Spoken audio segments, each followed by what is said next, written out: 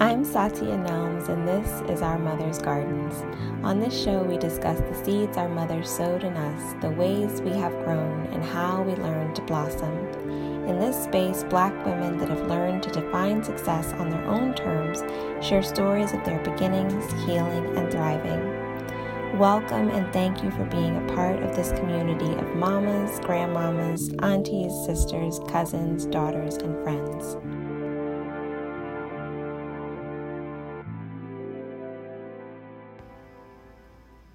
Joining us in the garden today is Adrienne Brown David.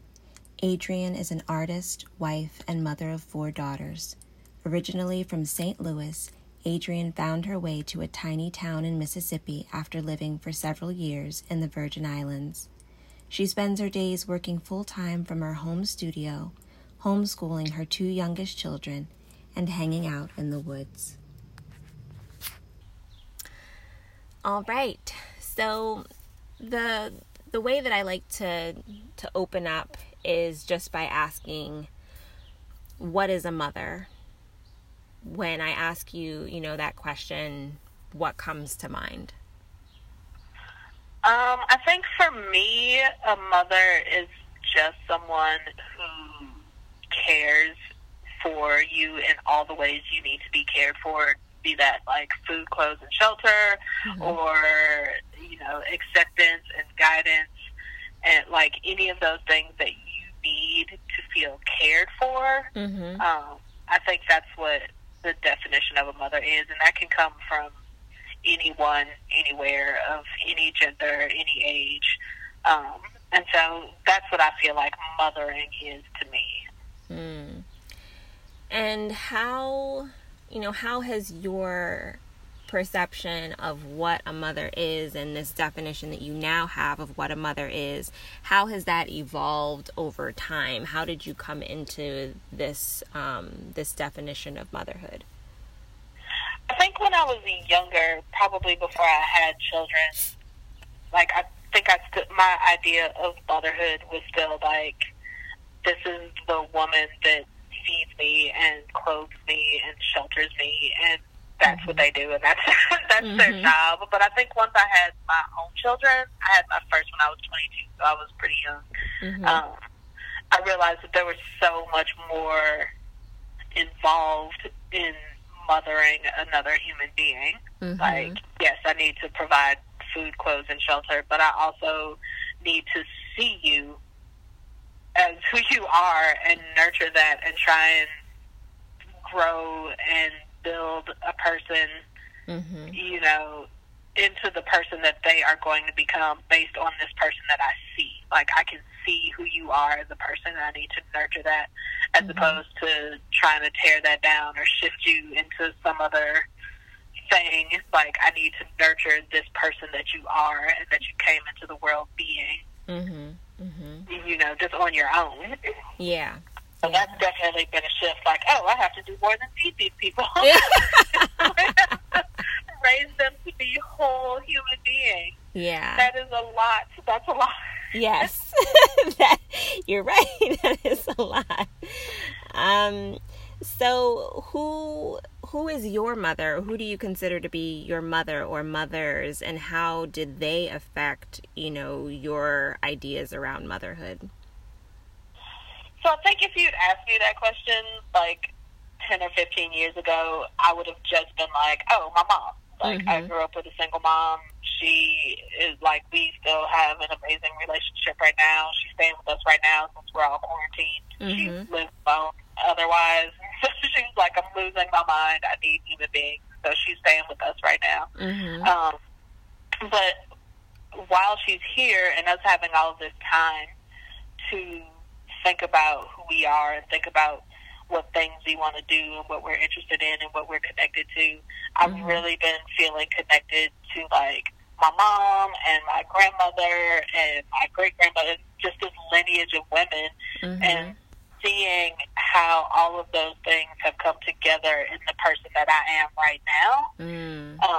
And so I would probably consider that whole, like, great-grandmother lineage to be my mother's right now, and shaping who I am today And, like, when I go out into my garden and, you know, when I paint and when I do all of these things, I'm like, oh, these are all the trickle-down effects of all of these women who are a part of my DNA and who are a part of the person that I am right now.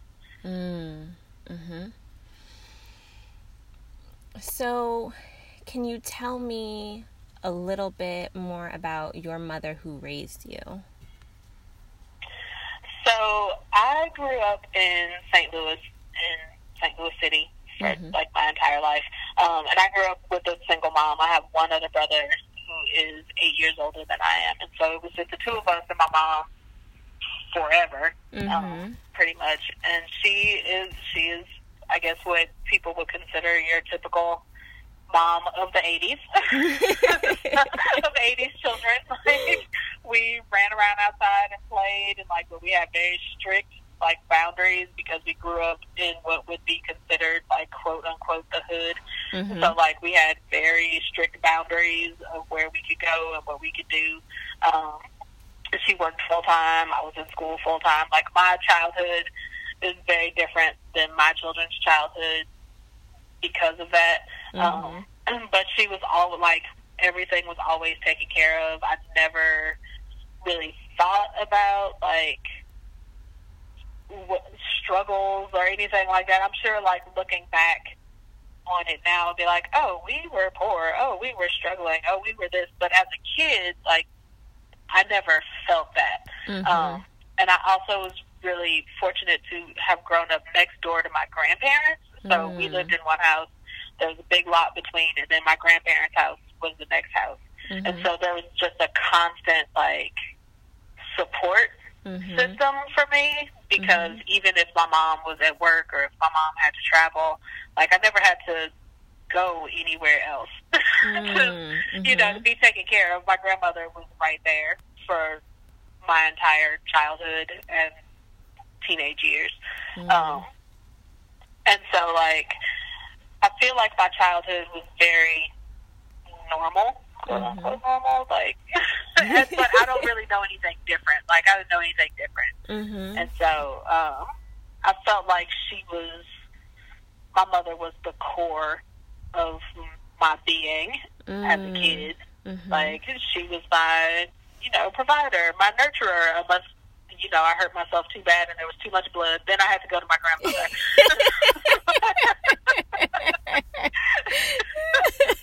There were definitely things that I got sent to my grandmother's house for that she was just like, nope, that is too much blood. Let your granny handle it. But, you know, she would take a week off of work, like, around my birthday, which is around Christmas. And, you know, we would just do whatever I wanted for that week. Like, I have never known my mother to be at work on my birthday, and I'm 41 years old now. And so, like, all those little things that she did, like, even though she was at work most of the time, she had, like, all of these other smaller things that she would do that were actually really big things that just built this connection with us coming up. Yeah, so it sounds like, you know, your mother was really attentive and nurturing, and in thinking about who you are and who you were, you know, being uniquely yourself, how were the ways in which your mother raised you and parented you, how were they aligned specifically with who you were? So I've always been, like, the artsy kid. I always liked to draw. I always liked to make things and do things with my hands and draw pictures and paint on stuff. And she caught that really early. So I would say, she always says I was probably 4. I drew a picture of a helicopter that she immediately knew was a helicopter. And she was like, oh, that's not normal. That's not a regular occurrence in a 4-year-old drawing a helicopter that I can see clearly as a helicopter. And so she caught that little spark in me. And nurtured it forever. And so between her and my grandmother, like, I was consistently supplied with art supplies. I was in art classes. Like, my mother put up those, like, window shades that roll, the white ones that you can roll and unroll, for me to draw on in my room when I was a kid. She always just made sure that I had the things that I wanted and needed to develop that part of me that was most obvious. Like, oh, this kid likes art. So let me make sure that she has all the classes, all the access to things that I can find. When I turned 14, I might not have even been 14, she started volunteering at a Black art gallery in St. Louis so that I could meet other Black artists and be surrounded by Black art all the time. And so I took all of these art classes through this gallery from all of these amazing Black artists. I got to meet Jacob Lawrence. I got to meet Gordon Parks. Like, all of these things that I would not have been able to do otherwise. And it was because she saw that thing in me and felt like she needed to nurture that. And so, like, I'm really grateful for that. Wow. Yeah. That's amazing to have, like you said earlier in the conversation, for a child, you have to feed them and clothe them and, try to put a roof over their head, but you also need to see them for who they are. And it's, beautiful that your mother saw you and saw that in you and nurtured that and supported it. And that can be hard, like, it can be challenging to nurture, because what your kids are isn't always easy. It isn't always an easy thing. And that doesn't mean it's bad, it just is more challenging in some cases. And so, like, I'm sure I was challenging, like, at some point, like, drawing on everything, like drawing on all of my clothes and carving up bars of soap from the bathroom to little animals. Like, I'm 100% sure I was very challenging. So, like, being able to nurture that while also being challenged and often frustrated with this little person who's just being themselves, like, it's not always easy.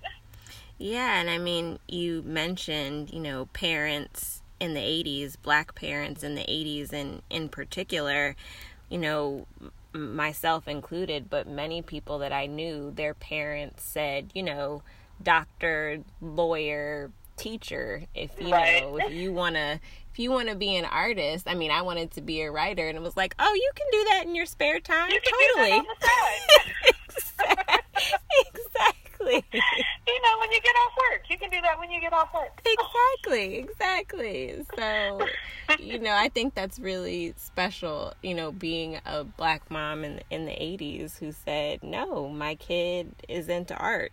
And we're going to do this. Let's do this. Yeah, this is what we're going to do. Like, we're going to find all of the artists, all of the art classes, all of the, whatever it is that's happening, particularly if it's people that look like you, we're going to go check that out. Yeah. And so, I try to do that same thing with my kids, because that's what I know. Like, oh, this is what you're interested in? Well, let's find all of the things involved in what you're interested in, particularly if the people doing it look like you. Like, let's go check that out. Yeah. So was there anything about the way that your mom raised you that was challenging for you? I think that because, and I think it was just because of the way parents were in the 80s. There wasn't a lot of like,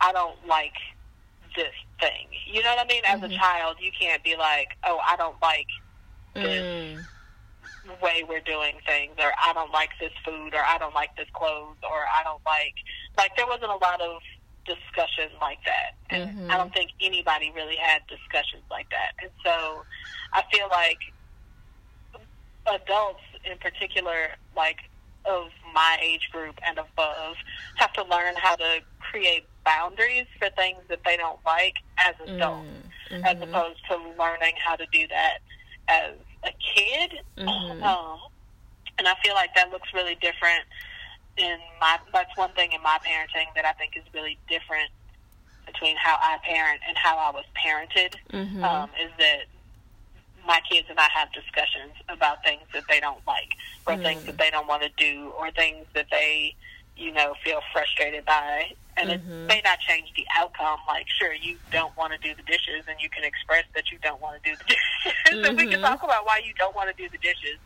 You're still going to have to do the dishes. But we can talk about why you're upset about that. And so I'm hoping, I feel like my kids are an experimental generation of kids who are being allowed to do this, but I'm hoping that they get a chance to practice setting those boundaries for themselves as children, as opposed to trying to figure it out as adults. And so I feel like that's a challenge that lots of us, for many generations, face, is not being able to create boundaries for ourselves as kids because it was seen as disrespectful or seen as being mousy, or, as opposed to just being like, actually, I just don't feel good about this thing that I'm having to do, and I would like to express that. And so I think a lot of us, a lot of us have to deal with that now as adults. We're just like, oh, how do I tell this person that I love that I don't like what they're doing? Like, I don't know how to do that. And that translates itself into, like, our adult relationships. Like, how do I tell my spouse that I don't like when they do X, Y, Z? Because I don't know how to tell somebody that I don't like what they do. And so I feel like that was probably one of my biggest challenges, is just being able to express when I don't like things, and creating boundaries for myself of, oh, I don't want to do this, and I don't have to do this because I don't have to. And when do you think you realized that you needed boundaries, and that it was okay to say that you didn't like something, or that you didn't feel good about something? When did you start to feel like, you know what, I can and I need to express myself? I was probably, I still deal with that. I think just, even now, I'm just like, how do I tell this person that I don't like what they're doing, or I don't agree with what they're doing, or I don't agree with what they're saying, or, like, I still deal with it a little bit, but I was probably in my 20s and had 2 children. It was just like, oh, actually, this person that I have these 2 children with, like, I don't like anything that they like. I have not been able to find the words or the strength or the whatever I needed to say, this is not okay with me. Like, this doesn't make me feel good. This is not who I want to be. And that took a lot of tears and a lot of courage and a lot of struggle to finally get to that point. And I think a lot of us get to that point, particularly in relationships, when we're just like, oh, yeah, I can't do this. I can't do this anymore. And I probably could have ended this a long time ago if I had the vocabulary or the practice or the whatever to just put that boundary up and be like, yeah, no, we're done here. And so I would probably say I was in my mid-20s before I came to the full realization that, like, I don't know how to end things. I don't know how to feel okay with the confrontation or the conflict, because I've not ever had any practice with conflict before. And where did you find the courage? Where did you learn, the vocabulary? Or where are you finding the courage and learning the vocabulary? I have all daughters. And so my oldest daughters were little, and I remember seeing myself in a situation where I was very upset. I was crying a lot, and I remember them comforting me, and I was like, no. I was like, my daughters do not need to see this as their example of what relationships need to be for them. Like, they don't need to see me crying and my children comforting me because I can't figure out how to end this situation. And I remember that so clearly, and being like, oh, this is the end. Like, like this is it. Looking at my two little beautiful round-faced baby girls who are looking so concerned for their mother, and I was like, I can't do this to them. And so I was just like, yeah, now this is it. Like, I'm figuring it out. It may be messy. It may be ugly. I may do it wrong, but we're going to figure it out. They're going to see me figuring it out and creating, you know, a space for myself that is healthy and that is, you know, where I need to be. And so that is like, that was the definitive moment for me where I was just like, this is not cool. We're doing something different. And what has helped you in your journey to do something different? I guess just continuing to watch them grow up and watching them have conversations with me. And sometimes that looks strange from the outside, particularly to other generations of people that are just like, why are you having all these conversations with these kids? They just be doing what you tell them to do.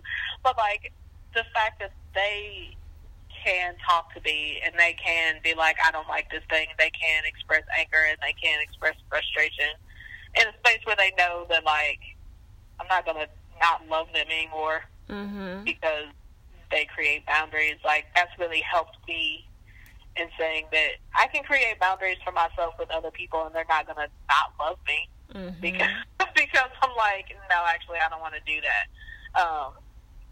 And so I feel like that's been a cycle of, like, dealing with my kids, doing it, and then doing it with other people and just being like, oh, we can create these boundaries. We can, you know, have these minor conflicts. We can do these things. And the love is still going to be there. Even after maybe anger, frustration, annoyance, whatever, like, I'm still going to love you exactly the same. Exactly. And, you know, I will love you and you will have created a boundary. And this person will still love me even if I've created a boundary. And if they don't, then I've solved a huge problem. You know, I might not have even known existed. But, we just solved a major problem. So that's cool. We can all move on with life beyond that. So what are some lessons that you hope your daughters come away from having been mothered by you? I hope that my girls know that they can do and be whatever they want, whatever brings them happiness, whatever brings them joy, and that they can do that unapologetically. Like, it doesn't matter what it is. Like, you do whatever brings you joy, and you will find people who are drawn to that. Like, you don't need to try and be something different or act a different way or, you know, do anything outside of yourself in order to please somebody else or to attract somebody else. Like, you can just be and do whatever feels joyful for you, and you will attract those same people. And it'll be a genuine connection. And that could be friendships, that could be, like, intimate partners, it could be any of those things. Like, you will attract those people. It may take a little longer, it may look a little different, but, like, whatever it is that brings you enjoy, when you do it fully, without question, without compromise, like, you're going to attract that like energy in other people. And so I hope that they can just be genuine in who they are and don't feel like they need to compromise themselves for people around them. And so that's been my main focus. Like, dude, just be who you are, love who you are, do what makes you happy, say what you feel, do all of those things. Like, if people are making you feel good, like, awesome. If people aren't making you feel good, like, put up a boundary. Like, nope, this doesn't feel good. We're not doing that anymore. Like, know that it's all going to be okay in the end, even if you have to, like, cut some people off or let some people in that you didn't expect to let in. Like, it's all going to be all right in the end. And so I'm hoping that they get that as they get older. It's tough when they're, you know, middle school age. Yes. Hopefully as they get older, it starts to like, oh, that makes sense. Yes. My two oldest, I have 4 kids. My 2 oldest are both daughters, and they're both in middle school. It's an interesting time. It is very interesting. My oldest 2 are 17 and 18, but then I have a 13-year-old and an 11-year-old, and so I've been through the middle school ages twice, and I'm in it for a third time. And it's like, oh yeah, I've forgotten. Forgotten what this was like. Yeah, the oldest is just finishing out 8th grade, and I'm watching her, like, 6 through now, it was like, oh, this is different, but I can, like, see her coming out of it, you know, just in time to go back in with the one who's 12, so, you know. Yeah, it's crazy when you see them, like, you get used to something, and you're like, oh, this is changing. This is something different now. All right. Like, oh, I just got used to that last thing. Exactly. Now this is a whole new thing. Okay. So what do you think were the lessons that your mom wanted you to take away from when you were growing up? Or what were the lessons, you know, the biggest lessons that you took away from the way your mother mothered you? I think my mom was very, like, take care of business. Like, make sure that your house is taken care of, your family is taken care of, your bills are paid. Like, she's very take care of business. And so, like, that has actually been a part of my personality that is the most work for me because I am naturally kind of flighty, maybe is a good word. I tend to be like, let's go have a picnic, let's go, you know, to the lake, let's go for a drive and listen to our music really loud, let's do this, let's do that, and then I come home and I'm like, oh, you all still need to eat. I need to feed you. The utility bill was due yesterday. I should have paid that. So that part of my mom, I've had to work really hard. Like, I feel like that was a huge lesson from her that I still have to work really hard to this day to maintain. And it's really important. Like, I think people take for granted, like, you know, remembering to pay your bills. Like, those things are just taken for granted, but not everybody has that personality. And I am not a person who has that personality. Like, I will often forget to pay things. Or, like, I will lose track of time and be like, oh, it is 8:30 and my 11-year-old hasn't had dinner yet. Like, I should probably feed her.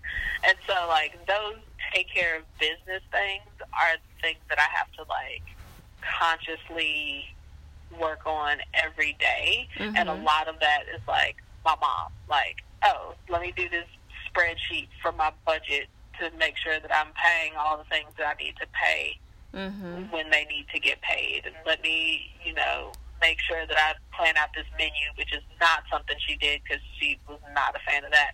But it's like, those are things that are like, let me plan out this menu and this grocery list for 2 weeks, and let me, you know, take care of these things that are like the business aspect of my life. and I get a lot of that from my mom, just like how to manage taking care of everything, and not, having our electricity turned off because I forgot. Which has never happened. It has never happened to this day. It's in there. That part of me is in there. Well, I will just forget. So, yeah, I think just, take care of business. Make sure your house is taken care of. Make sure your family's taken care of. Like, literally taken care of. Like, love on them and nurture them and all of that, but also, buy their groceries. Because they need that, too. So, how do you think that your experience with mothering and motherhood have been informed or affected by being a Black mother and being Black? So I have this crazy dichotomy in my motherhood journey, because when I had 3 of my 4 kids, I lived in the Caribbean, and so we were the majority. Like, all of my kids' teachers were Black, all of their friends were Black, all of their dance classes were Black teachers, like everybody we knew was Black. And so it wasn't a thing. Like, we really just didn't have a lot of us and them, or like there wasn't a lot of division because everybody looked like us. Like, the main difference was I was from the States and everybody I knew was from an island, and so the main difference was our accents. And so, like, we just sort of lived every day without thinking about any of that, because everybody looked like us. And that was a really great thing to have, which a lot of people don't get. Like, a lot of people in the United States don't get that. Like, you don't get to be a part of the majority for any length of time. And so that was really great. But now we live in Mississippi, which is very different. And so we moved from the Caribbean to the American South, which is not a lateral move at all. So there was a huge culture shock. My older kids, who were 7 and 6 at the time that we moved here, had no concept of, like, racial anything. Like, the most they had was, like, my friend who's from Puerto Rico has longer hair than me. Like, that was about the extent of their, like, racial breakdowns. And so when we moved here, it became very apparent. Like, all of my girls grew up, doing ballet. My 17-year-old was a fencer for 8 years. And they did all of these things that, if we had done them and when we were doing them in the Caribbean, everybody looked like them. When we moved here doing those things, nobody looked like them. And so there was this huge, like, shift and, like, oh, I'm different. And people treated them like they were different. Like, we definitely became, like, the token Black people at everything. And that was really hard because, 1, we're not tokens, we're just being ourselves. And 2, it was really difficult to not want to change our interests in order to not be the minority, if that makes sense. Like, my kids like classical ballet. I'm not going to put them in hip-hop dance or whatever, although here that probably still would have been very white. Like, I'm not going to try and shift their interest so that the people around them will look like them. And so we had to do a lot of, like, you can do whatever you want. It doesn't matter if the people around you look like you. You can do whatever you want. You can be good at whatever you want. You can be interested in whatever you want, despite the fact that everybody doing it looks different. You are not unique because you do this thing. Like, please don't have people feel like telling you you're some exceptional, kids because you do this thing because you're the only black person they've ever seen doing it. Like, no. Black people are fully capable of all of these things that you are doing. It's just we live in this place now where that's not what's happening. And so I think for me, a lot of it is trying to make sure that my kids understand that they are normal kids, while also trying to make sure that the people around my kids know that they're just normal kids. Like, my kids aren't exceptional black kids. Like, they're exceptional because they are awesome, because they're mine, but not because, like, there's some exception to the rule. Like, this is, you know, this is the thing that most black people don't do. Like, no, we just happen to live here. And so I've had a lot of, like, you know, my kids are cool, but they're not, like, any cooler than any other kids. They're cool because they're my kids. And, like, please don't tokenize them in these things. Like, oh, look at my black friends and their kids who do ballet. I'm just like, no, that's not who we are. Not who we are.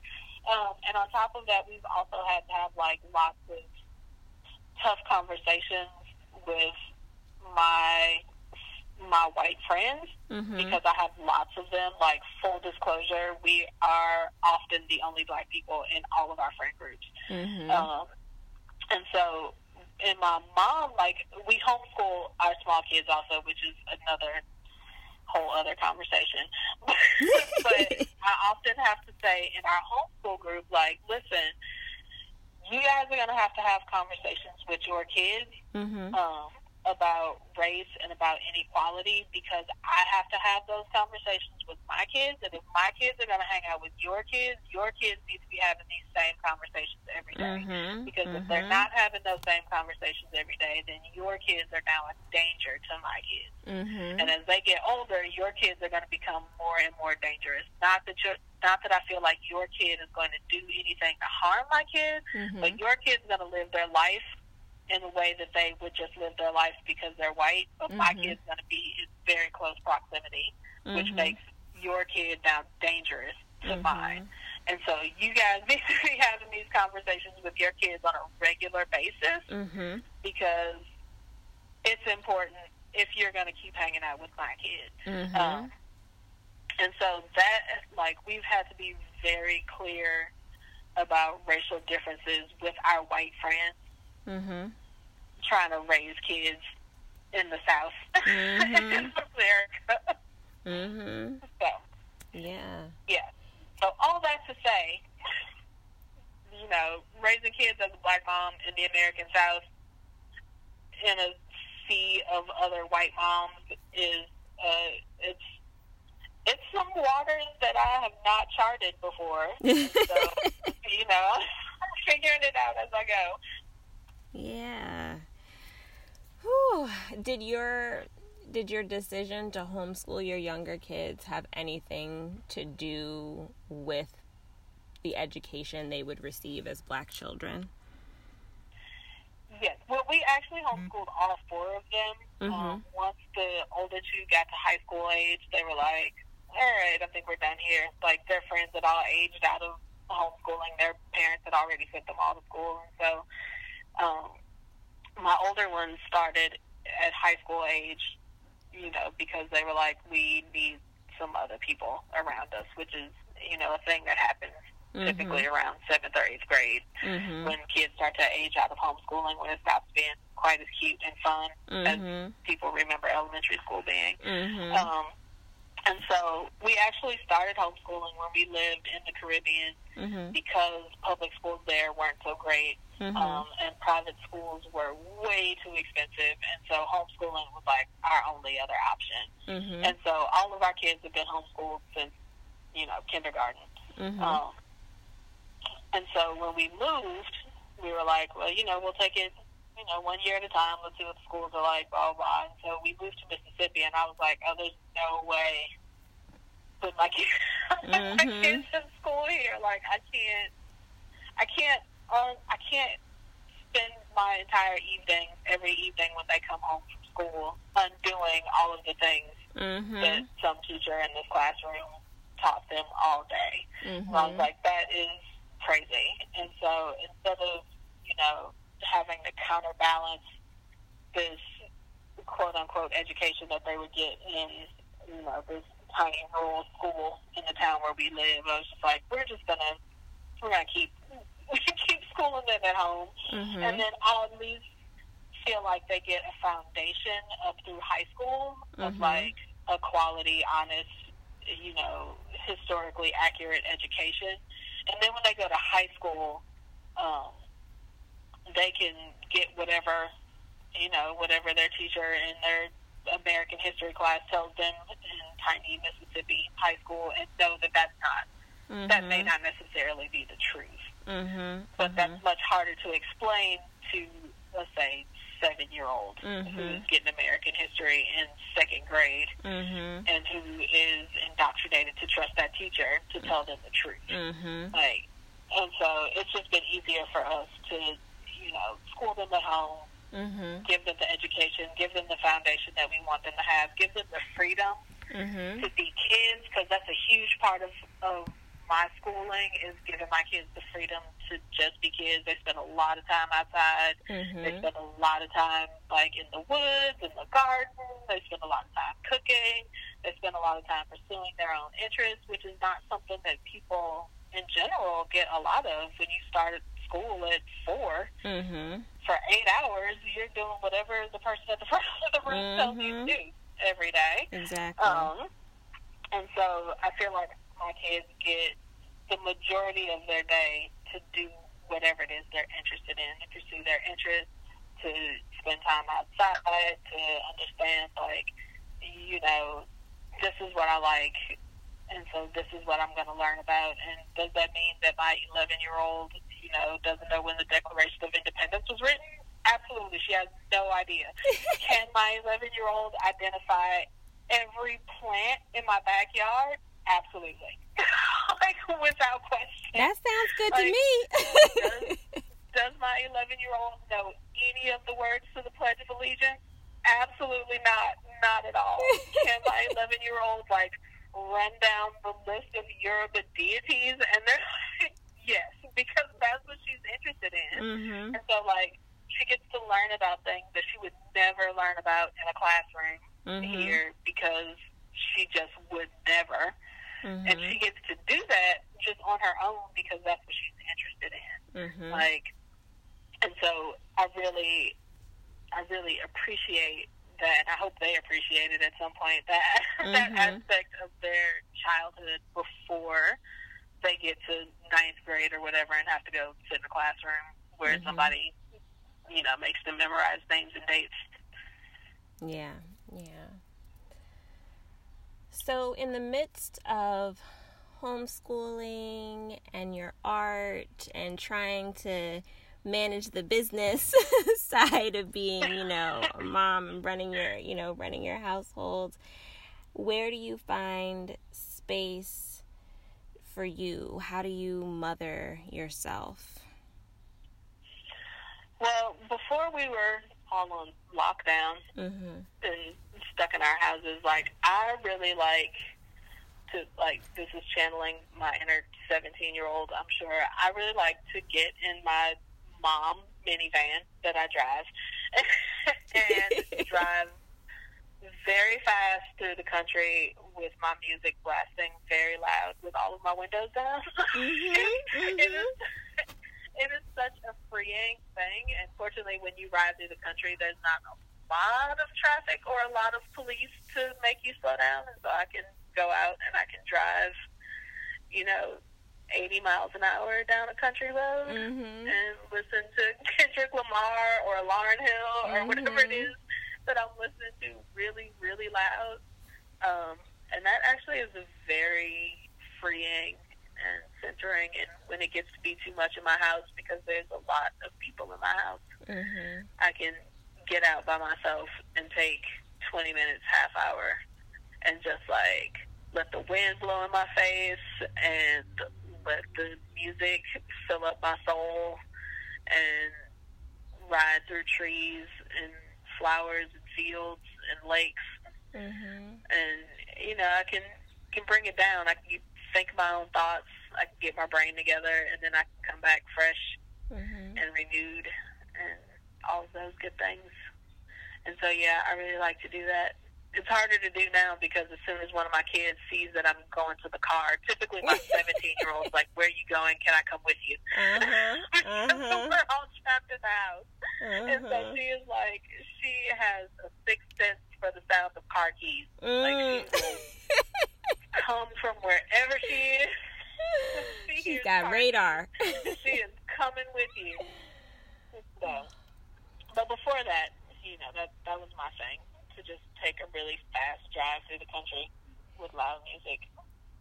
And has that always like been your thing, or was there a time when you had to like figure out how to give yourself permission to take that time for yourself, or how did you... I definitely had to figure out how to not feel guilty about taking time for myself. And I think because I had my kids young and like back to back, I was just always pregnant or nursing. Just for years I was just pregnant and nursing someone, and so my body wasn't even mine. Like I couldn't go anywhere without a person because somebody always needed me for nourishment, or I was, you know, carrying another person in my uterus. Like, it was just like a constant thing. And I remember calling my mom one time, and I was like, I think I'm developing some psychological issues from constantly being touched. Like, I feel like I can feel the hairs on my body stand up whenever somebody gets close to me. And she was like, you might need a break. I was like, I can feel them coming. Like, I can feel the anxiety start to rise. But for like 8 years, I was pregnant or nursing, because I nursed each one of my kids for 2 years. And for 2 of them, I got pregnant while nursing the other child. So it was just like, I just didn't have my body to myself. And so I probably didn't get to a point where I fully felt okay with just like leaving until my youngest was probably 5. And so that means my oldest would have been 13. And like, I mean, my husband and I took one trip by ourselves when my youngest was 3, and my mom kept all 4 of them, and we went away for a week. And it was like the first time we had ever gone anywhere, just the 2 of us, because I had 2 kids when we got married, so we didn't even get a honeymoon. And so, like, that was the first time that happened. And like, by day 3, I was like, I need to get back to my kids. This is great, I'm having fun, but like, I need to get back to the kids. And so I think my youngest was probably 7 or 8 the first time I went anywhere by myself, like not even with my husband. And so, you know, it took a long time for me to not feel guilty about leaving them and being like, actually, my kids need me to not be insane. And so, like, let me just take a ride so that they can hug me without me being like, please stop touching me. So I'm like, I'm sure they'll be much happier if I just am gone for 40 minutes and come back and we'll snuggle with them on the couch, as opposed to like forcing myself to be here and being prickly because they're like just trying to snuggle or whatever. What advice would you offer someone on mothering? What is something that you think it's important to remember when mothering?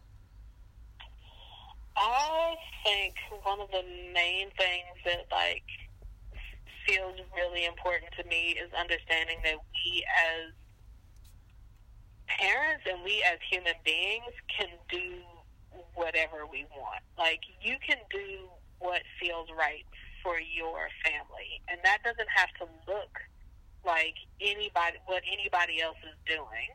Like, it doesn't have to match what your mom did or what your other mom friends are doing or what your grandmother thought. Like, it doesn't have to match that. You can raise your family however you feel comfortable raising your family and however your family is doing its best. I think a lot of times we get caught up in like, well, I'm not supposed to do this, or I'm not supposed to do that, or my kids are supposed to be doing this thing, or they're supposed to. But none of that really exists, and you only get your one family. Like, this is your family, to raise how you want to raise it, to nurture how you want to nurture it, to do what you feel is best for your family. And make that look like what works for you. Like, we have the power to do whatever we want as human beings. And so, like, make your family look like what you want your family to look like, not what you think your family is supposed to look like. And I think that's really important. And sometimes that's messy, and sometimes it's, you know, weird to other people. But if it works for you guys, if it works for you as a person, if it works for your children, if it works for your spouse, if it works for your unit, then that's what you need to do. Like, because you don't get a do-over. Like, there are no do-overs. So, I think that's super important. Thank you for listening to this episode of Our Mother's Gardens. If you want to support the show, you can make a sustaining donation on Patreon by visiting our page, Our Mother's Gardens. Please subscribe wherever you listen to podcasts and leave a review. You can also find us on Instagram at Our Mother's Gardens PC. Our Mother's Gardens is a Honey Bunch of Stinkweed production. The podcast features music produced by Pata.